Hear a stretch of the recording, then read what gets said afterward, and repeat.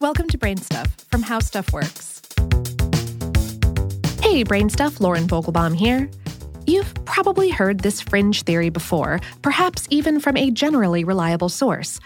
A cure for cancer exists, but pharmaceutical companies and perhaps even government health agencies and cancer charities are suppressing it because they make so much money from treating the disease or fundraising for it. In other words, there's a secret cabal of pharma execs, scientific researchers, and cancer nonprofits that are letting more than 8 million people die every year worldwide so they can line their own pockets with cancer money. Such a plot, if true, would be nothing short of medical genocide. We spoke via email with Ted Gansler, the strategic director for pathology research with the American Cancer Society, where he serves as the editor of CA, a cancer journal for clinicians. Gansler had heard the hidden cure story so many times that he went out and conducted a survey in 2002 about the most common misconceptions about cancer. In it, he asked nearly 1,000 Americans if they believed that there was a conspiracy to hide a cancer cure. 27% of respondents believed the myth, and another 14% were uncertain. Gansler said, "The result was even more shocking than I expected. The secret cancer cure is a typical conspiracy theory. Although its popularity is caused partly by ignorance, misunderstanding, and mistrust of science, psychological research indicates that inventing and spreading conspiracy theories is a way for some people to cope with feelings of vulnerability. Cancer is scary, and few of our lives have been untouched by its devastating reach. But just because the medical establishment hasn't yet found a blockbuster cure for all cancer doesn't mean that they're hiding it from us."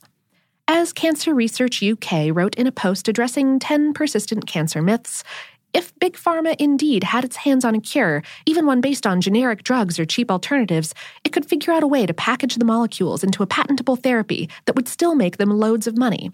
People pay thousands of dollars for cancer treatments currently.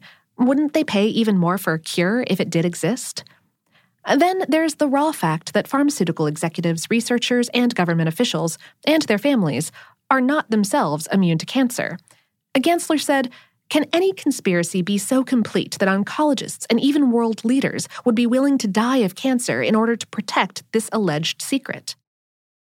But perhaps the most compelling reason why the hidden cure theory is false is that there simply could never be one single cure for cancer, because cancer is not one single thing.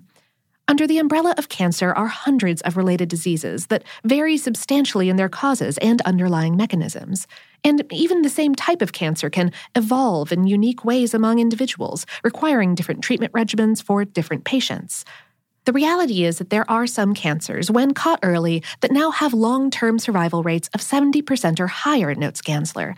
These include breast cancer, prostate cancer, urinary bladder cancer, and melanoma of the skin. Though, Gansler added, unfortunately, some kinds of cancer are very resistant to all of the treatments that have been studied so far. While the hidden cure conspiracy is absolutely false, it's worth asking if the current approaches for funding cancer research and drug development are the best ways to find effective and affordable cures for both common and rare forms of cancer. The 2017 budget of the National Cancer Institute, for example, a leading funder of scientific and medical research in the United States, was $5.69 billion.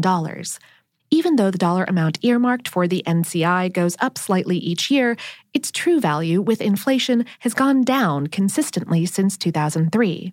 The NCI usually partners with pharmaceutical companies or universities to conduct clinical trials. The U.S. National Institutes of Health also set aside nearly $6 billion in its 2017 budget for cancer research, with additional funds invested in specific categories like cancer genomics, breast cancer, cervical cancer, and childhood leukemia. But those public investments are chump change compared to private pharmaceutical companies, which are funneling an estimated $50 billion annually into cancer drug research and development. The imbalance between private and public funding of cancer research has led some critics to argue that Big Pharma is actually slowing the search for a cancer cure by focusing so much money on developing patentable, single-drug treatments rather than testing combination therapies or exploring the repurposing of existing, cheaper generic drugs, like, for example, aspirin, a 100-year-old medication that sells for pennies a pill, is now the subject of clinical trials to confirm observational data that breast cancer survivors who take daily aspirin are 50% less likely to relapse and die from the disease. We also spoke with Eugene Brown, a scientific advisor for Global Cures, a nonprofit organization that helps cancer patients find evidence-based therapies that are outside of the typical standard of care. Those include the use of supplements or generic medications that have shown promise in speeding recovering or alleviating side effects of chemotherapy and radiation.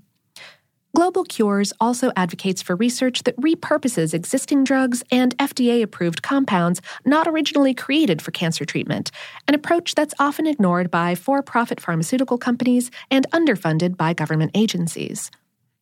Brown disagrees that Big Pharma is the biggest problem preventing us from finding cancer cures and says that expecting pharmaceutical companies to invest in drug repurposing is equivalent to forcing a square peg through a round hole.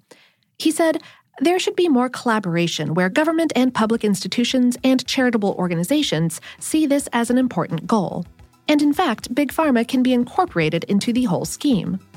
He notes that a repurposed drug would need a clinical trial in order to be prescribed for cancer, and a pharmaceutical company could provide that either free of charge or at cost as a gesture of goodwill.